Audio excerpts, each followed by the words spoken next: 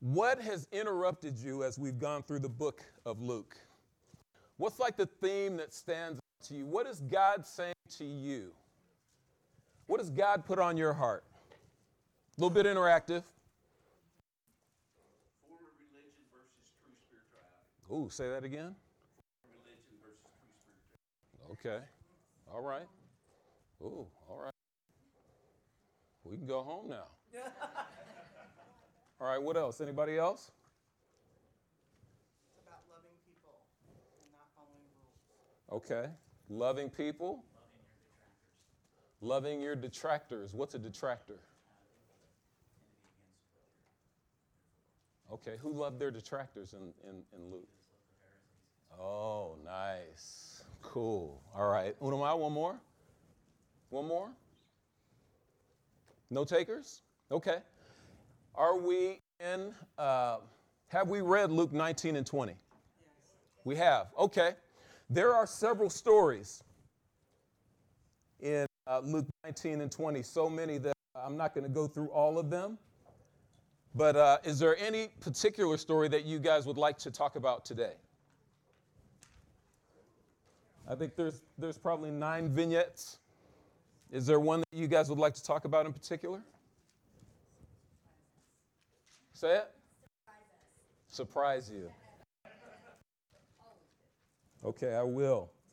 So if you've read all 9 of those vignettes, all 9 of those stories, what is the common theme that we see in 19 and 20? In Luke 19, chapter 19, and Luke 20. Is there a common theme? Yeah? You got quiet.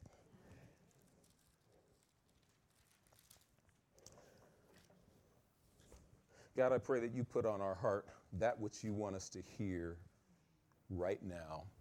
Give us the courage to look closely, to hear you, and not be fearful of what you're speaking to each of us.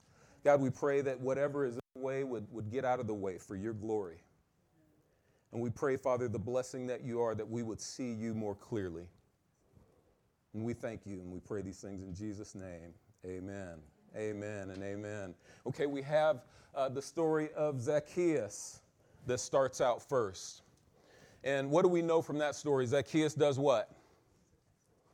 He wants to see Jesus. He wants to see Jesus. So he goes out of his way. His stature is a little under average. But he so badly wants to see Jesus that he finds a place, he sees him, Jesus sees him, and he says, I got to be with you. And just because Zacchaeus is with Jesus, he decides to repent. And he repents according to the Levitical law. And in Leviticus, if you sin against somebody, they have percentages as to what you've done and how you're supposed to respond, how you're supposed to restore them. According to Leviticus, Zacchaeus takes the highest form of repentance. He goes double. Yeah? So we have that story of Zacchaeus. And one of the things that I don't know what jumps out to you when I read that is there's this level of what happens when we're humble. And when we come in contact with Jesus, when we truly come in contact with Jesus, there's probably not there's this piece of repentance that comes to us. It's refreshing. Yeah? Just being in his presence. It's something about being closer in proximity to Jesus and the effect that it has. And there's a reward for that. Jesus says after all that goes on, he says, salvation has come to this place this day. Yeah?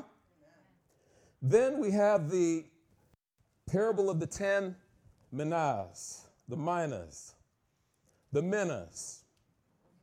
We're going to come back to that one because that's the one that we're gonna jump into.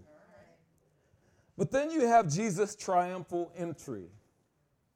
And along with that, you have Jesus, his survey of the people. And There's this piece where Jesus comes in and there's so much going on in there. But Jesus, he enters into Jerusalem and he's going to go to the cross. He's in this last week of life. Yeah? And he goes into Jerusalem and he takes a king's entry, but it's almost backwards. Everything about it is backwards, considering how kings would come into a town. And he comes in, and the people have an idea of who Jesus is. But it's not the right idea, what Jesus' idea is. And Jesus surveys this and he makes a statement. He says, "Oh, Jerusalem.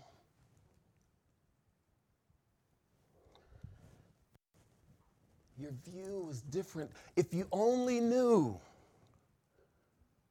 the kingdom of peace that's in your midst, if you only understood that. But your expectations, your preconceived notions of who your king should be have blinded you."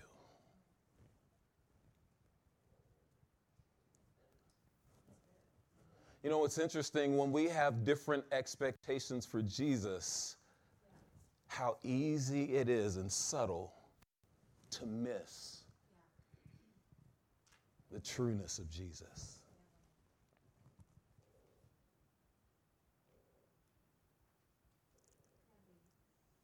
Then Jesus, he goes into the temple and he cleanses the temple.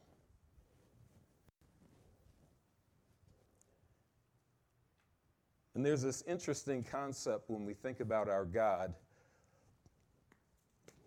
that he doesn't always change our situation, but he changes us from the inside. So that in these situations, we respond more like Jesus.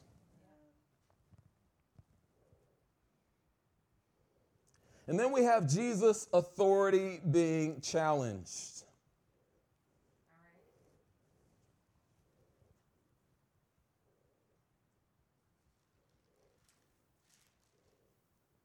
And I want you to consider this. Can you relate to any of these things? There's the parable of the vineyard owner. There's the question about God and Caesar. There's the Sadducees' theological question about the resurrection. There's questions about the Messiah. And there's warnings against the scribes. You say, okay, you went through all that, so what? Whatever. If there's anything that you take away from our time this morning, the question that I'd like for you to ask is, what is the capstone crushing? Where does that come from?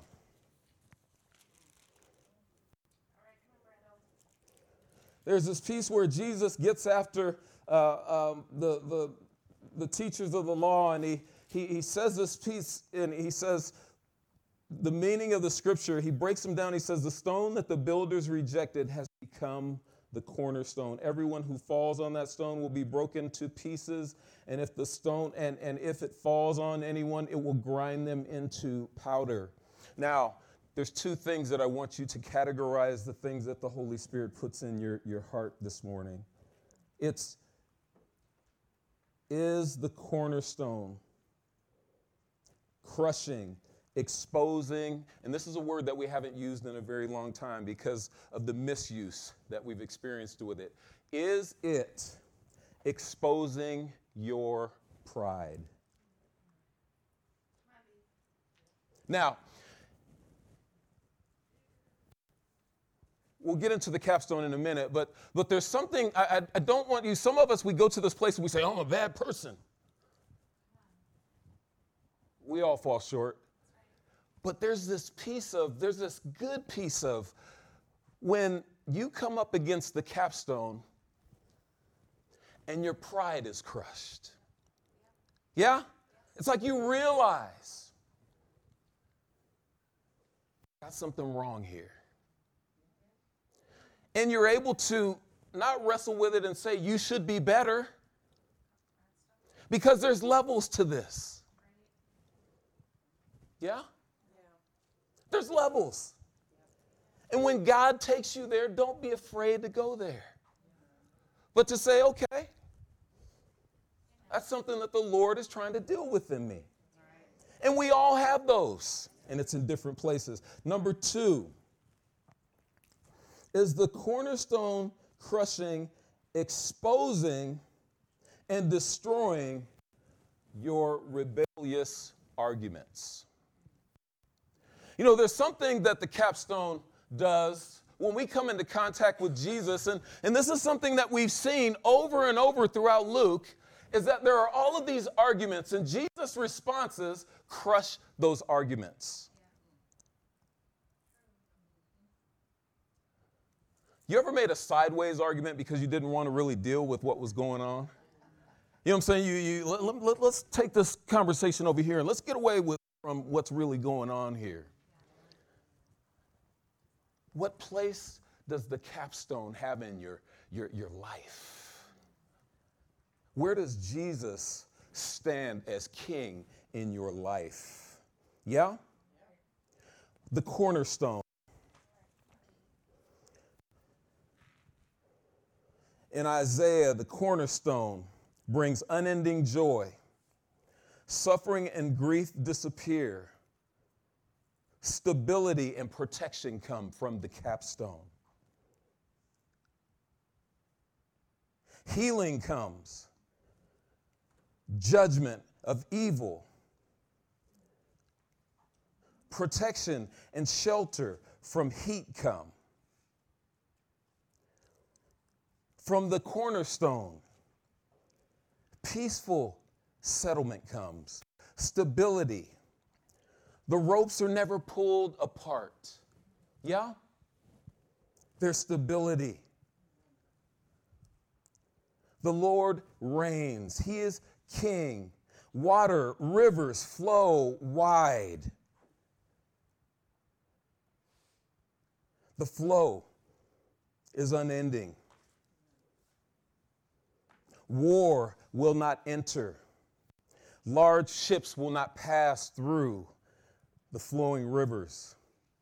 Jesus is the ruler, the commander, and the king, and he will deliver those. Now, the capstone, in relation to architecture, a capstone is traditionally the first stone laid for a structure, with all the other stones laid in reference.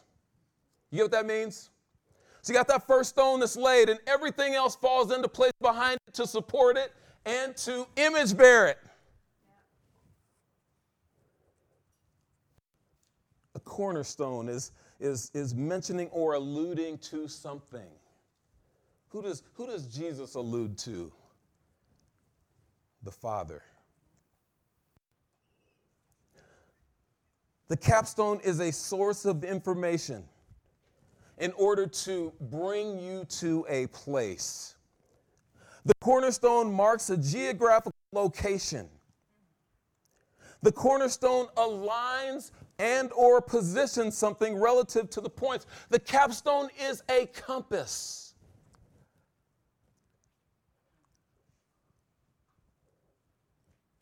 It positions. It brings a building into a specific direction. Is Jesus that for our lives? And when I say this, I want us to, there's areas that he is, yeah? There's areas that you're wrestling with in your life right now. And you're wrestling and God is revealing some things and it's difficult and it's probably something that you don't even want to talk about. But this is the beauty of our God. He doesn't look at you and your shortcomings. He doesn't look at you and go, oh, you're a bad person and you're never going to make it. You know, one of the things that we realize about God when we look at Luke, when we look at Scripture, is that God is gracious. Yeah? He's merciful. And his patience is you can't even define his patience. He's beyond being able to define his patience. And so we see the Pharisees, he's going into Jerusalem, and he's still trying to call the Pharisees, he's still trying to call the chief priests, he's still trying to call the scribes to repentance. This is our God. He's always trying to restore you. He's always coming from different angles and trying to reveal to you his love. He's trying to reveal to you what gets in the way of you experiencing his love.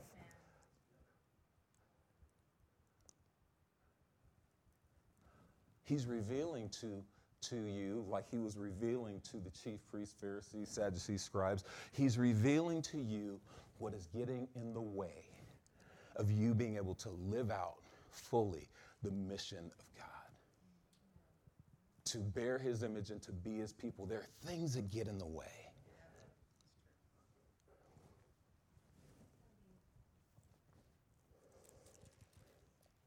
We're going to take communion shortly.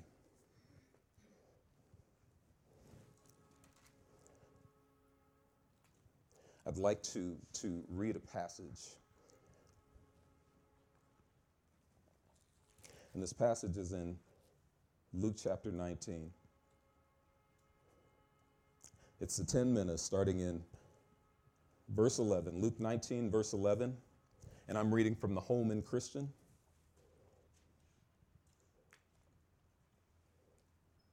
As they were listening to this, he went to tell a parable because he was near Jerusalem and they thought the kingdom of God was going to appear right away.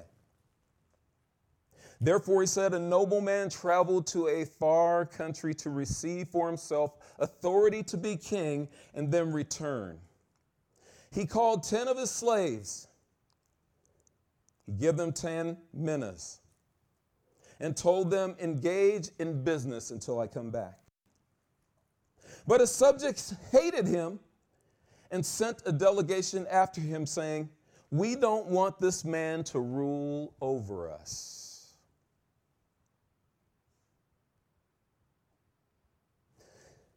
And at his return, he received authority to be king, and he summoned those slaves that he had given the money to, and so he could find out how much they had made in business. The first came forward and said, Master, underline this word, your mina has earned 10 more times. 10 more minas. Well done, good slave, he told him. Because you have been faithful in a very small matter, have authority over 10 towns. The second came and said, Master, underline this word, your mina has made 5 minas. So he said to him, you will be over 5 towns. And another came to him, Master, here is your mina. I have kept it hidden away in a cloth because I was afraid of you, for you are a tough man. You collect what you didn't deposit and you reap what you didn't sow. He told him, I will judge you by what you have said, you evil slave. If you had knew I was a tough man collecting what I didn't deposit and reaping what I didn't sow, why didn't you put my money in the bank? And when I returned, I would have collected it with interest. So he said to those standing there, take the mina away from him and give it to the one who has 10 minas.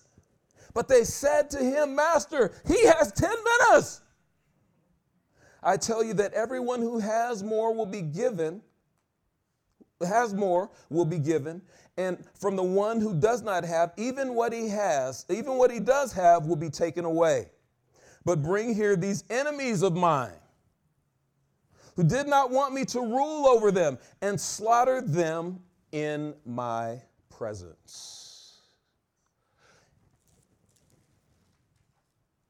You know, Jesus is talking about the king. Jesus is talking about the Israelites. And if you go back to Isaiah in the Old Testament, there was a charge that the Israelites were given to be a light to the world. And they didn't do it.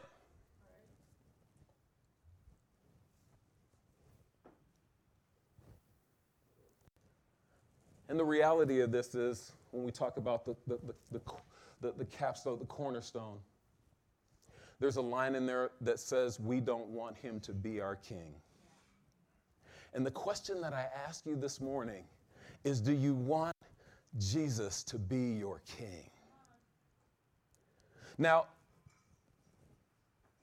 here's where we've got to wrestle. In what areas is it most difficult for you to allow Jesus to be your king? Because I believe that as we read Luke, as we look at the Pharisees, there are a lot of things that the Pharisees, the Sadducees, the chief priests, the scribes, there are a lot of things that are positive in these people. But there's that one area that they're not willing to allow Jesus to be king in. Does that make sense? There's one area. There's this, hey, I'll come up here and sing, I'll smile, I'll be fired up and all this other stuff, but there's this one area. There's some of us, we want to serve and we want to do our thing, but then there's this one area. And when we look at all of these people that Jesus is calling to repentance, there's a variety, there's a plethora, there's a buffet of responses. There's a buffet and an exposition of those things that folks don't want to give up. You know, the Israelites, they had all of these pieces. They had all of the resources that God had given them to do what God had called them to do. But they lacked compassion. They lacked empathy. Word I want you to take away, church, is this word trust. Do you trust God? Is there an area that you don't trust God? Because if Jesus is the cornerstone, there's this piece of trusting him with everything. Yeah? Trusting him with your money, trusting him with your life, trusting him with your safety. And I'm preaching to myself. We all have these areas that we're guarding, that we're holding on to, that we protect, that we won't let people into. No, you ain't getting in here. You can have all of this out here because that doesn't mean a whole lot to me. You can have that. But this right here, that's off limits. And the interesting thing is, who's it off limits to and why is it off limits? Now, who's it off limits to and why is it off limits?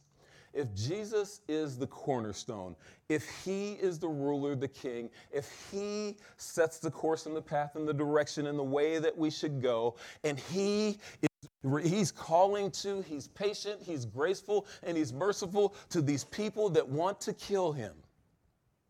And he's going to go to the cross in spite of their response. And still for them.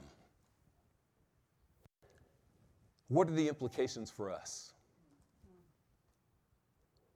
What does that mean for us? Do we only give ourselves to people that we feel comfortable with? You know, there's this piece that we see throughout the first, second century, third century, the Christians that they gave their lives. And because we don't necessarily have to give our lives, I think we become comfortable. Yeah? We become comfortable with being comfortable. And we have these areas in our lives where we want to be comfortable.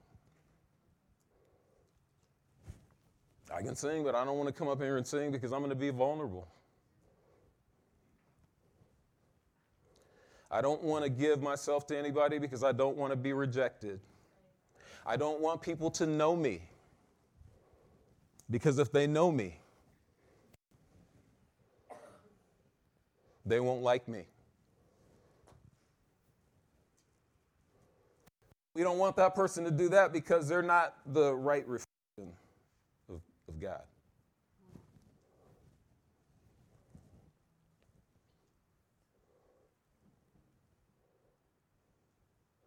Imagine being one of those Pharisees, yeah? And what Jesus was calling them to give up. What would it mean for you to give up that which you don't want to trust God with? And as I ask you that question, please don't run away from how you preconceive what would happen if you did that. Well, if I did that, this person would take advantage of me. Well, if I did that, I'd open myself up to this. Well, if I did that, I wouldn't have anything. Well, if I did that, I'd never get this. Is that just me? There's some area in our lives, church, where God is calling us via Jesus, via His Holy Spirit, to die to self, unless a single seed falls to the ground and dies. Yeah? I want you to imagine what that would be like if we all said, you know what? I'm going to go ahead and turn myself in. Jesus really, really is my friend.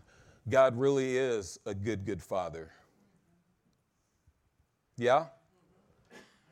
You know, in this story, it's interesting because we have these moments that bring us into this picture.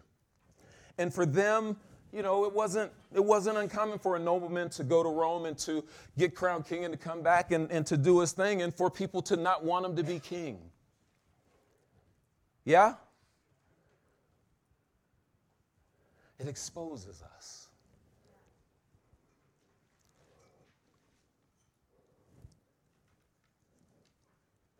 Is there an area where you don't want Jesus to be king? Better yet, is there an area where Jesus has been replaced by another king? Can we go there for a second? I'll just share some of mine. And you guys are already like, man, brother, man, that guy. Alcohol. I drink alcohol to soothe, yeah, my anxiety. Relationships to soothe my anxiety. Reading a ton of books to soothe my anxiety. Yeah?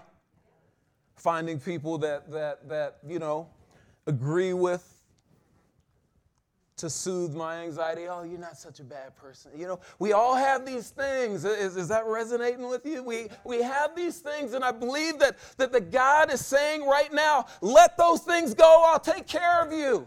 Right. But our first response is, well, I don't know if I can drop this, because if I drop this, what if you don't do it right now?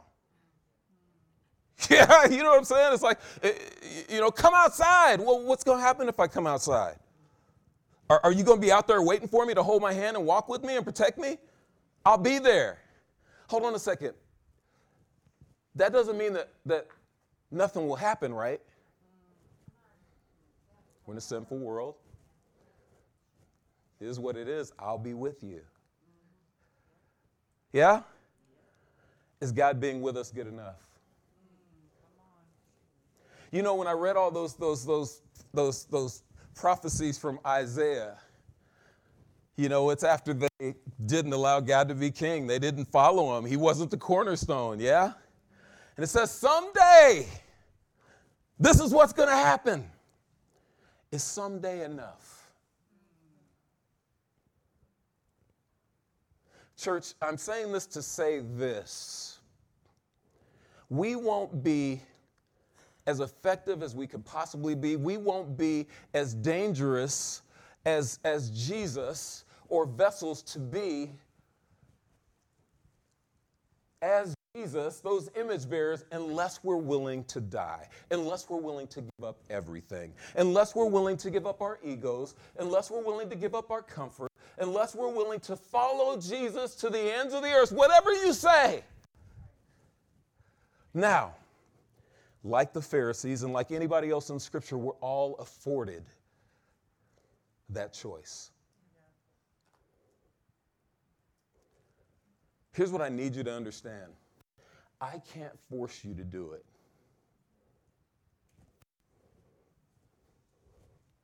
Did God ever say, hey, man, don't eat of the fruit?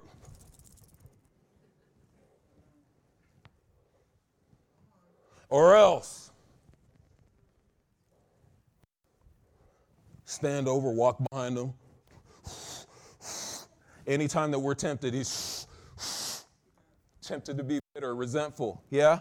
Tempted to allow our pride, yeah, to come up. Is God behind us going, and we snap back into it. Now, there's a conscience that we have, but there's this piece that if we don't respond, we can get hard-hearted, yeah? And then the Holy Spirit doesn't have that much effect on us because we have hard hearts. But look how Jesus treats hard hearts. How should we treat hard hearts?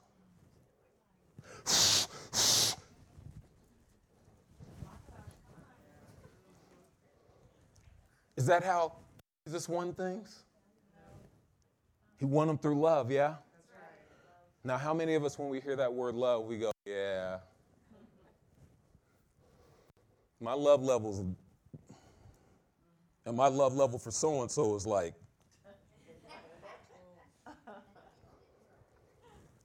now let me ask you this. If your love level is that low, why is it that low?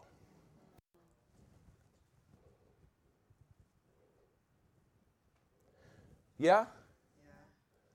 Now, this is something that you can only get from God.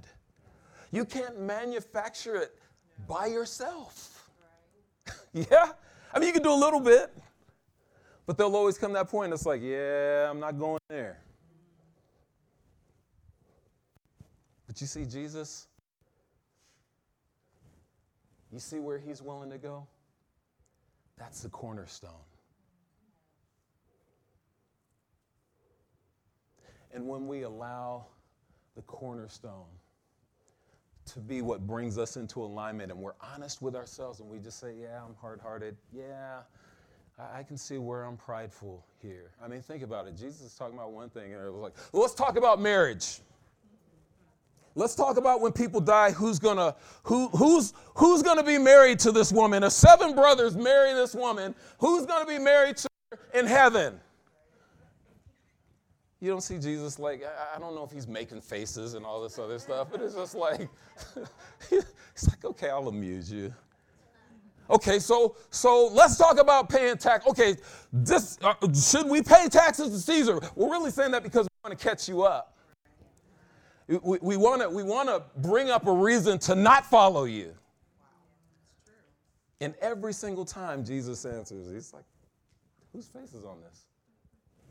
Well, Caesar's. Okay, well, Caesar, what's Caesar's? But whose face is on you? Whose image are you in? Give them all that.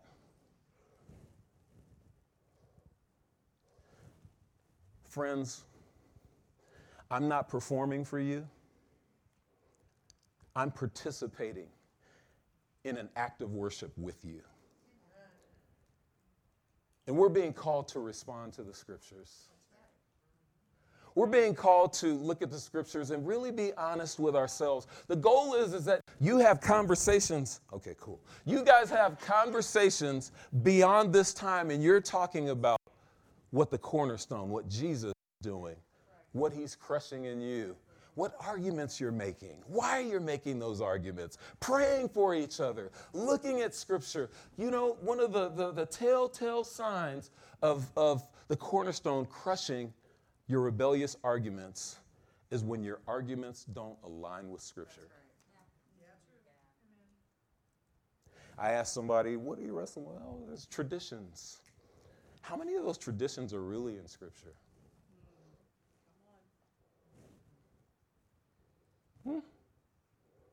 Well, if we don't do that, what do we have? We're going to be open to this and we're going to be open to that. But you'll also be open to Jesus.